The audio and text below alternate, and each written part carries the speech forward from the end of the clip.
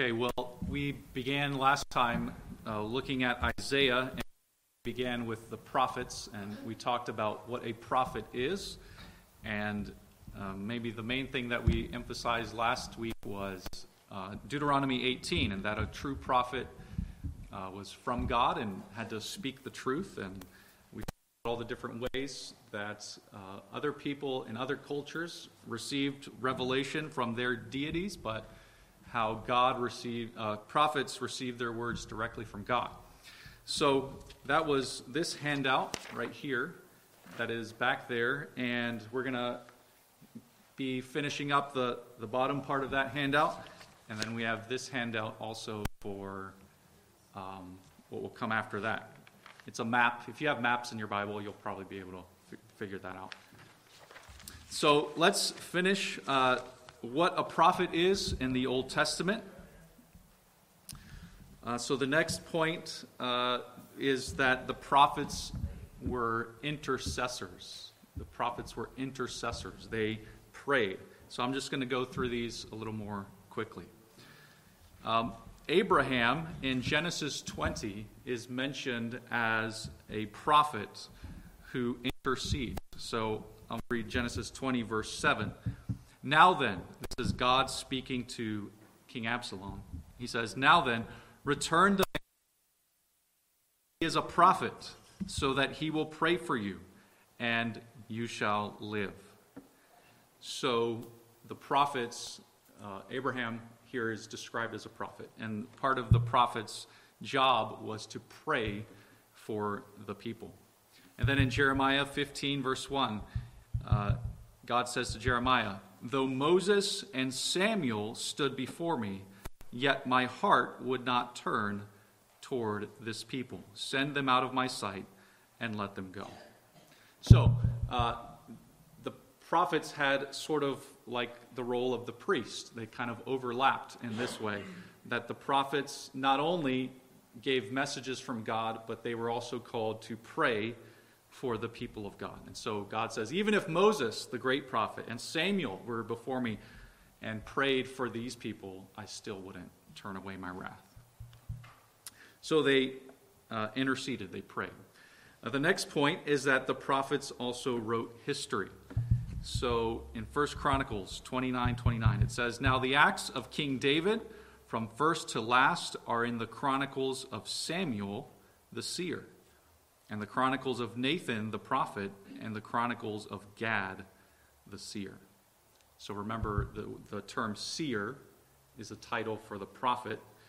And so we don't have these books, but apparently Samuel wrote some chronicles, and Gad and Nathan, they were all prophets, and they wrote chronicles, which were stories, records about what the kings in their lifetime did. Some of them we have available, some of them we don't, but that was another part of some of these prophets' job, is to write down the history, especially of the kings. And so in the Old Testament, we have, in the Hebrew Bible, the Jewish Bible, they divide it into former prophets and what they call the latter prophets. So former means beginning, latter is second, the end. And so the former prophets are what we call history books, some of the history books. So Joshua, Judges, Samuel, and Kings. Joshua, Judges, Samuel, maybe Ruth there too, but Joshua, Judges, Samuel, and Kings, the Hebrews consider those to be prophets, prophetic books. And that's because the prophets were writing the history of those books. And then we have the latter prophets, which are the ones that we think of, like Isaiah, Jeremiah, Ezekiel, and then we go on with the minor prophets. Okay, so the prophets wrote history. Now, moving on, so let me ask you a question. So today, if someone were to call himself a prophet, what do you usually think that means? What is he claiming? If someone calls himself a prophet. Yeah, Richard? They hear from God. Hear a message from God. Okay, good. Anything else? Predicting the future. Right. So that's usually what we think. God is revealing something to them, and a lot of times they are predicting something about the future. So there are cults today. So Mormonism still claims that they have a prophet who is essentially like the Pope of Mormonism, except that he continues to get revelation from God. That's what he claims. And so he claims to be infallible in his pronouncements. So many people, many cults, many false teachers out there claim that God is speaking to them. And so we're not going to talk a whole lot. We could have lessons and lessons about prophecy in the New Testament, but based on our understanding in the Old Testament at least, and I think it does carry over into the New Testament, is that if someone claims to be a prophet, they are claiming to speak from God. They are claiming to have the word of the Lord. And so that's the main reason that we don't believe that prophecy still exists in the sense of what the Bible talks about. So we don't believe that a man, a preacher like me, can claim that God gave me direct revelation. And so you know how it goes if you've been in these churches. They say, God has told me that someone in this room has something going on in their life, and you need to come forward and we will pray for you. And then you're in the room and you're, oh, something's going on in my life. That must be talking about me, right? So that's how it works. But they're claiming that God is speaking directly to you from the prophet of today. And then, of course, like we said, one of the main things people do today is they try to predict the future, especially the end of the world. So we could go on and on with examples of people who've predicted the end of the world, and it hasn't come to pass. The world is still here. So they are false prophets, according to Deuteronomy 18. Deuteronomy 18 said that if it doesn't come to pass, then they are false prophets. So I bring that up to make the point for this next topic we're going to talk about, is that that's not the main job of the Old Testament prophet, is to predict the future, to look into the future. So there's a quote there under the letter C, number 4C, where this person says, the task of the prophet focused primarily on reforming the behavior of the people and the nation as a whole by calling them back to exclusive and heartfelt covenant loyalty and obedience to the Lord and his word already revealed. So the work of the prophet is to call people back to the word of God and say, you guys have strayed from the word. Here's what the word of God says, and here's what you're not doing. And you need to come back and give loyalty to God. Usually the issues are idolatry, right? Stop worshiping idols. And so in that sense, though we don't believe that the gift of prophecy exists today, in that sense, that description of the prophet is similar to a preacher today. Except the preacher doesn't get new messages. This is his message, right? So this is all the Word of God that we have, and the preacher's job is to say, this is what the Word of God says, and call people back to obedience and to the love of the Lord. So that's the main role of the prophet of the Old Testament.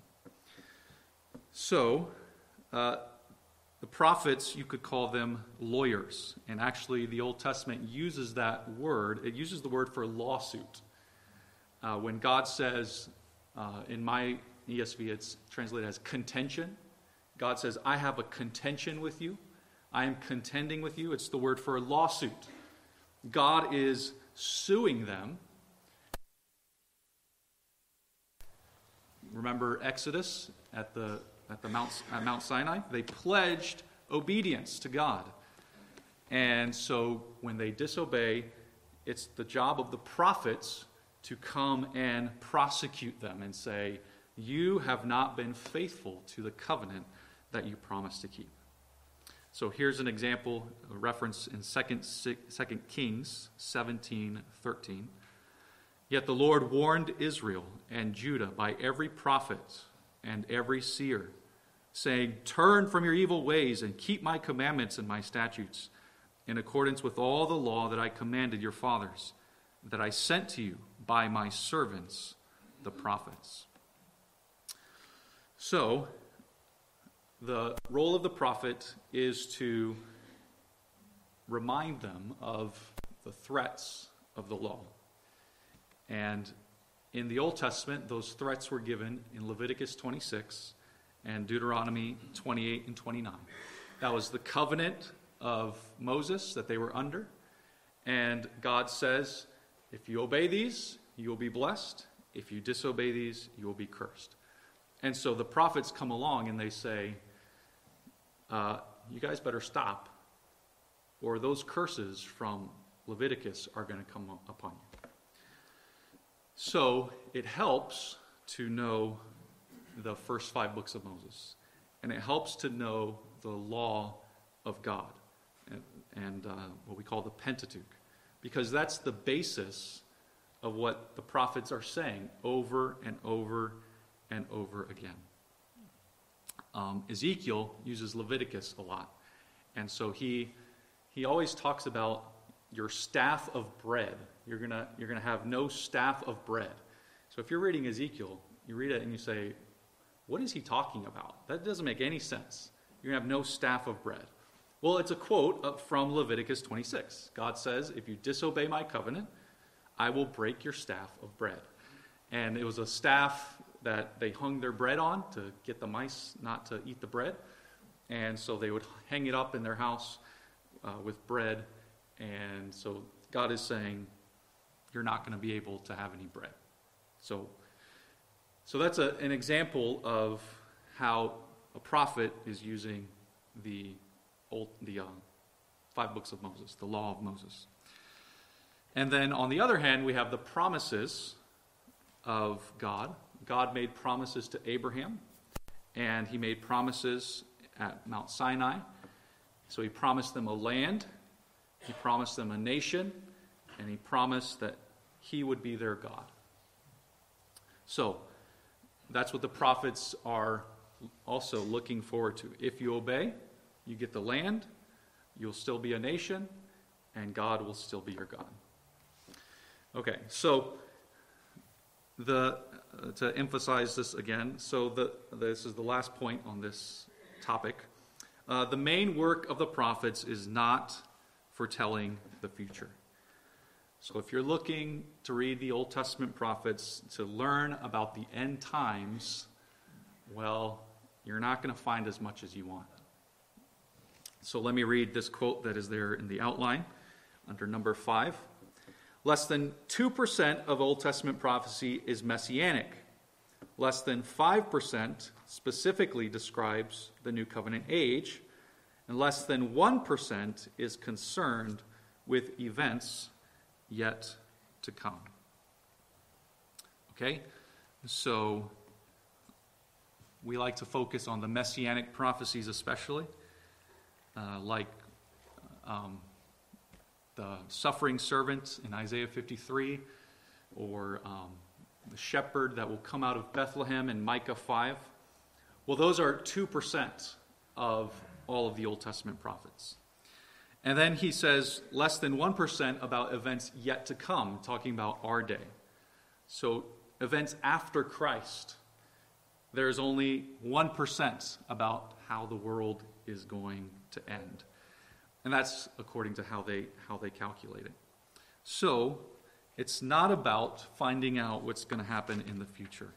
It's about how we can obey God now, and how we can love God now. So let me read one more quote from, this one's not in your outline, but he says, the Abrahamic and Sinaitic, that's Mount Sinai, those covenants are the foundation for the preaching of the prophets of Israel. It is what God has said in the past that's used as the measuring rod applied to the present. Okay, so remember, the past of the 5 books of Moses applied to the present. And this naturally has implications for the future. So he says this threefold focus on past, present, and future must always be borne in mind when reading the prophets and understanding their message. So that was the key point that I wanted to highlight here, is that you have to know the past, present, and future of what the prophets are referring to if you're going to understand the prophets. So we talked about the past, right? So you have to know the 5 books of Moses. Today we're focused more on the present. What is going on in Isaiah's day? We'll talk about Isaiah 7 and King Ahaz and Pekah and Rezin. Now you probably are not very familiar with Pekah and Rezin. But if I told you the verse in Isaiah 7, a virgin will conceive and bear a child, and you will call his name Emmanuel, I bet that sounds familiar. I bet you have an idea what that's about. But what is the context of that promise of the virgin who will have a child named Emmanuel? The context has to do with some guy named Pekah and some other guy named Rezin and a King Ahaz. So we'll talk about that in a minute. We also have to, as he says here, we also have to keep in mind the future. What are the implications for the future? And of course, this is where it gets controversial and difficult because your view of the end times is going to influence how you interpret the prophets. So let's look at one example. Let's go to Mark chapter 1, the very beginning, verse 2. Well, we'll start in verse 1. So Mark chapter 1.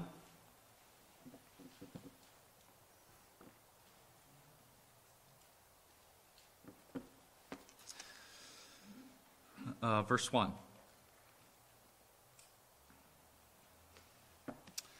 The beginning of the gospel of Jesus Christ, the Son of God, as it is written in Isaiah the prophet, "Behold, I send my messenger before your face, who will prepare your way. The voice of one crying in the wilderness, prepare the way of the Lord, make his paths straight." So, a few interesting things about that verse. So, as Mark begins his gospel, he's going to introduce John the Baptist. So first he says it's written in Isaiah the prophet. Well, first of all, verse 2 is quoting Malachi. And Malachi promised that a messenger would come before the day of the Lord. And then in chapter 4 of Malachi promised that Elijah was coming. So, if you are going to take, if I can use the word literal, if you're going to take it literally, Malachi's prophecy, then Elijah is supposed to come before the Messiah comes, before salvation comes. But Mark is telling us that this Elijah is John. And then he's in Isaiah chapter 40. The voice of one crying in the wilderness, prepare the way of the Lord. So Mark is making the point, the Lord who is coming is Jesus. And Isaiah is prophesying about how John would come to prepare the way of the Lord. So we're not going to go into a whole in-depth Bible study about this verse, but I'm bringing up this verse to say that you have to be careful about how certain we are about what the prophets are saying about the future and all the details about the future and what's going to happen in the end times. Because if you literally were waiting for Elijah, that man Elijah wasn't coming. But the New Testament tells us that that prophecy is fulfilled, but it's fulfilled through John the Baptist. So we need to be careful. We can have humility. We can still say, well, if I'm reading this prophecy about the end times, this is what I think is going to happen, but there's a lot that we don't know about how these prophecies. So we have to bear in mind the future. But today, what I wanted to focus on was the present. So what's going on in Isaiah's day? And that's probably the next time we'll focus also on this. So part of understanding the Bible and growing in understanding the Bible is learning more about what the Bible meant to those who were reading it. And sometimes, some people, they might focus on reading the Bible for daily inspiration, looking for good quotes, or maybe you're looking for some good doctrinal points, without focusing on what is this passage actually saying and what does it mean in its context. So I'm going to read from Sinclair Ferguson's book called Maturity. He tells a story about this. So he says, "We grow as Christians as we are well fed on Scripture. This involves more than learning a few isolated texts to help us. As we meditate on God's Word as a whole, not just its information, but its atmosphere and spirit becomes part of us. How we study the Bible is related to this." Now he's telling a story. "Many years ago, a friend told me how much he was benefiting from his daily reading in Ephesians. So I mentioned that I thought Christians don't always read the Bible in the best possible way. He asked, "What do you mean?" So I put it like this. If I gave you a notebook to write down what you were learning each day as you studied Ephesians, and at the end of the month you let me read it, what would I discover? Number one, that you had written a diary of your spiritual autobiography, how you felt, what you thought of your relationship to Christ, your own needs and failures. Or number two, a basic outline of what God actually says in Ephesians through Paul, with some application to your life. You can guess his reply. Immediately he said, "Oh, number one." So he realized that though he had been reading Ephesians each day, he could not tell me what Ephesians was about. He used it only as a mirror to see himself and not to see the Lord. But that is to half learn Scripture. So my friend began his study of Ephesians all over again, and sometime later told me he felt a minor revolution had taken place in his life. He now discovered more blessings in God's Word. Now he could tell people what God said in Paul's letter to the Ephesians. So, we want to read the Bible and not just kind of read ourselves into it. So, I'm having a hard day, so I read Isaiah 7, and I'm comforted by the fact that this Emmanuel child is promised. We can read it that way, but there's a lot more. So what does it mean? So what I want to do for the rest of our time, probably going to run out of time, is talk about some historical background in Isaiah. So let me give you an illustration, and I'll ask you this. These are questions for you, of why it's important to know historical background. Okay, so I'm going to give you a sentence. Maybe you can call it a riddle or something. And you'll tell me if you know what I'm talking about. Okay? Okay, so listen to this sentence. A man whose name is a smell owns a spaceship company. and he buys a website named after a bird noise and changes the website to a letter of the alphabet. Yeah?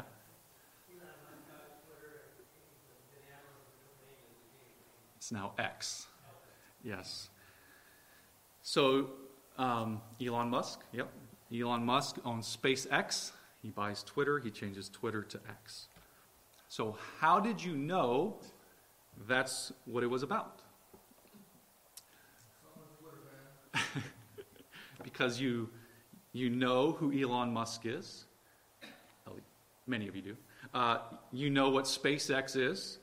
You know what Twitter was, and you know what X is. And so based on all that information that you already have, you can interpret a sentence. And so someone in 1950 would read that sentence, and they would have no clue what that sentence was about. I'll give you one more example. I think you'll get this one. There's a company named after the largest river in the world. And by clicking a mouse, almost any product in the world will show up at your door. Good job. Good job. Okay, so you know what Amazon is. You know what a computer mouse is. You don't think that you're clicking on the gray mouse. You know that there's this delivery service that brings things to your door. So again, in 1950, none of those things would have even been conceived of or thought possible. So how do you think it is when we start to read Isaiah? And Isaiah was 2,700 years ago in a Middle Eastern culture that we are totally unfamiliar with. So Isaiah will just say something, and you read it and you say, I have no idea what that means. Or, again, you read about Rezin and Pekah, and you say, I have no idea who those people are. But if you can learn more about those things, then you understand what Isaiah is trying to say. There are references that you won't pick up on right away. But if you study, if you learn, you will pick up on the references. So let's go to Isaiah chapter 7.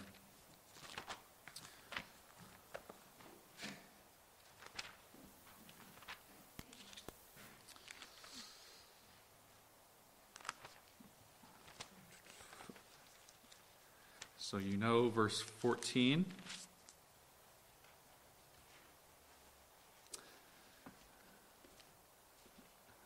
The Lord himself will give you a sign.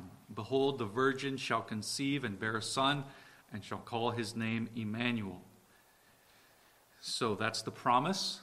Why does God say that promise? And I'm not going to really give you the answer today, because we're only going to scratch the surface. But notice this in verse 10, God is giving this promise to Ahaz, King Ahaz. Then let's go back to verse 1, chapter 7, verse 1. So we find out the context of this. In the days of Ahaz, the son of Jotham, son of Uzziah, king of Judah, Rezin, the king of Syria, and Pekah, the son of Remaliah, the king of Israel, came up to Jerusalem to wage war against it, but could not yet mount an attack against it. Okay, so I don't think Handel's Messiah sings about these kings, but you need to understand better who these kings are to understand the chapter in this story. So we have Ahaz, king of Judah. We have Rezin, king of Syria. Pekah, king of Israel.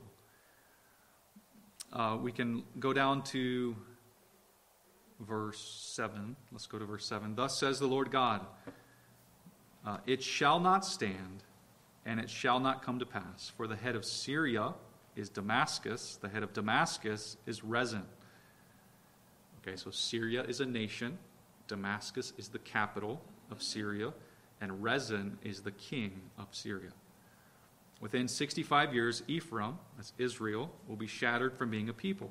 And the head of Ephraim is Samaria, So the capital of Israel is Samaria.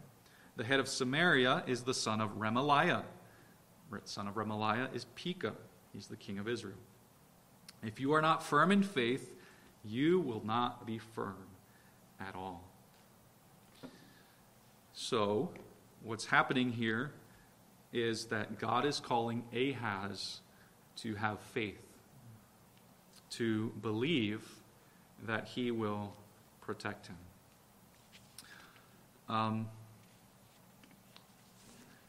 So, look at the map that was back there. Look at the map, and on the left side of the map, okay, well, let's start with the right side. The right side is the nation of Israel, which was split up into two kingdoms, Judah and Israel. So Israel's in the north, Judah is in the south. They split up. They had a civil war after Solomon in 930. So they are now two nations. So usually when you see Israel at this point, it's referring to the north, and Judah is in the south. So now the left side, the left map, you see that we have Assyria and Babylon on the right, Judah kind of in the middle, and Egypt on the left. So because we like the Bible and we think that the Bible is important and Israel is important, we kind of have in our minds that back then Israel was this mighty nation. But the truth is, Israel is a tiny nation. That's not a very good description, but Israel is the tiny nation, and the major empires are Egypt, Assyria, and Babylon. And Assyria and Babylon and Egypt don't really care that much about Israel itself, but you see that Israel is the middle child stuck in the middle between the brothers who are fighting each other in the car. Okay? So, you ever had that experience? Brother whacking his brother on the other side, and the middle child gets the whacks. That's Israel. So, Egypt wants to conquer. There's not much in Africa to conquer. The desert is not very appealing. So, they want to conquer the Mesopotamian area, the fertile area, right? Lots of lush places to grow crops and make lots of money. So Egypt is always trying to conquer Assyria and Babylon. And Babylon and Assyria are always wanting to expand. And they want to conquer Egypt because the Nile is very fertile. So you make lots of money. And you can make lots of money if you have this area going to the Mediterranean. And you get all that stuff in the Mediterranean. So Israel is always stuck in the middle. And that's what basically all of the prophets are talking about that time period. And so God is using all these events for his purposes for his people Israel. God is going to use Assyria to come and destroy Israel. And he's going to use Babylon to come and destroy Judah. And those kings, they're not thinking, I'm going to be the judgment of God on Israel. No, all they're thinking is, I want to get to Egypt, and I want to conquer Egypt, and I have to go through this nation. But God uses those people and those plans of the nations. And just a little application for us. God is working in history. God is working in the world. When presidents of the United States make decisions, and congressmen get into Congress, and Supreme Courts make decisions, this is all God working to establish his kingdom, to establish his purposes for his people. And of course, they don't see that.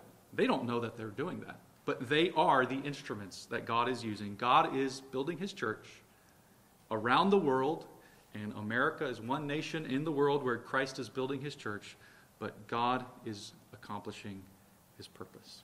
So, in Isaiah's day, Assyria is the dominant power.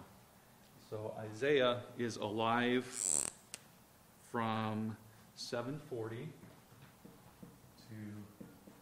690. Or that's his ministry. That's when he's preaching. So he preaches for about 50 years, 740 to 690. Assyria's in the most powerful time is 745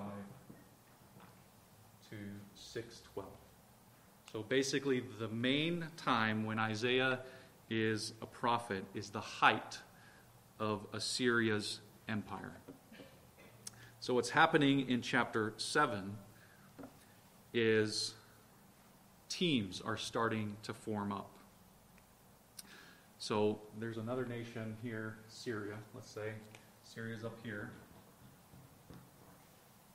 I don't know if that's quite accurate, but Syria is up here, and Syria teams up with the north, Israel. So everybody is trying to save their skin from Assyria coming to kill them. The Assyrians were cruel. From my understanding, they were the ones who invented crucifixion. There's no evidence of killing people alive by nailing them or sticking them to something until the Assyrians came along. They invented forms of cruelty, of torture and killing people. So everybody's afraid of the Assyrians. And the Assyrians are coming to defeat Israel.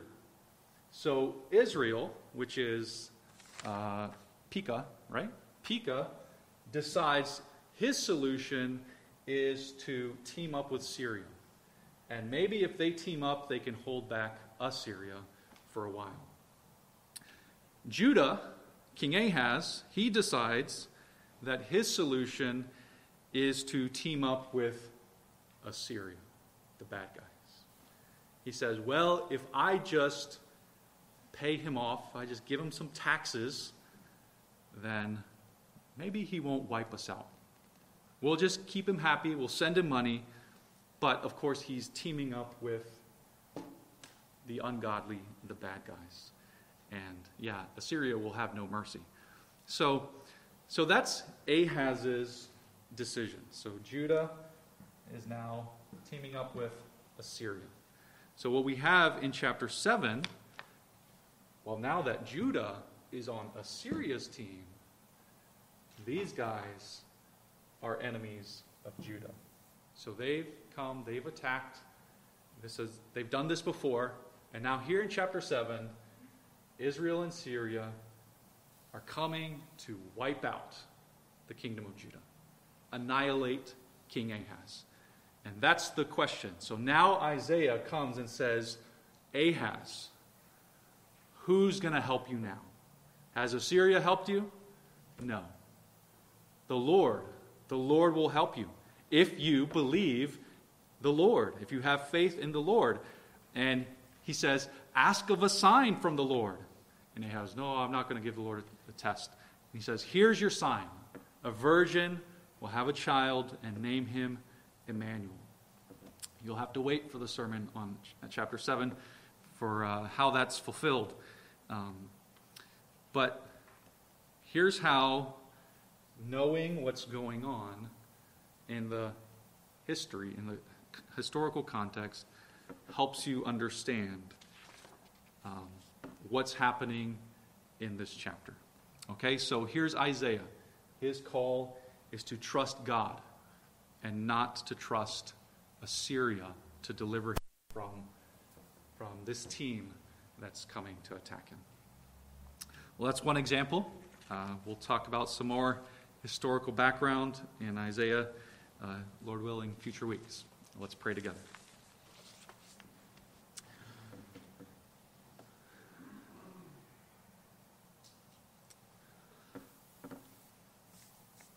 Our God, we do thank you for your word and how you've revealed yourself in your word. And we pray that you would grow us deeper and deeper in understanding your word, that we might know you We desire to follow you. We desire to trust in you. Lord, we do pray that you would help us to not be like Ahaz, but instead to stand firm in faith, to not go after other things to deliver us, but to trust in you. Especially, Lord, we desire to rest all of our trust upon Jesus Christ as our Savior. And we thank you also, Lord, for this reminder that you are working in history, that you are working all things for the good of your people, that you are establishing your kingdom, that one day Mount Zion will be the highest of the mountains and all nations will stream to that mountain. Help us to continue to stand firm in faith and following you until that day. And we pray in the name of Jesus Christ. Amen.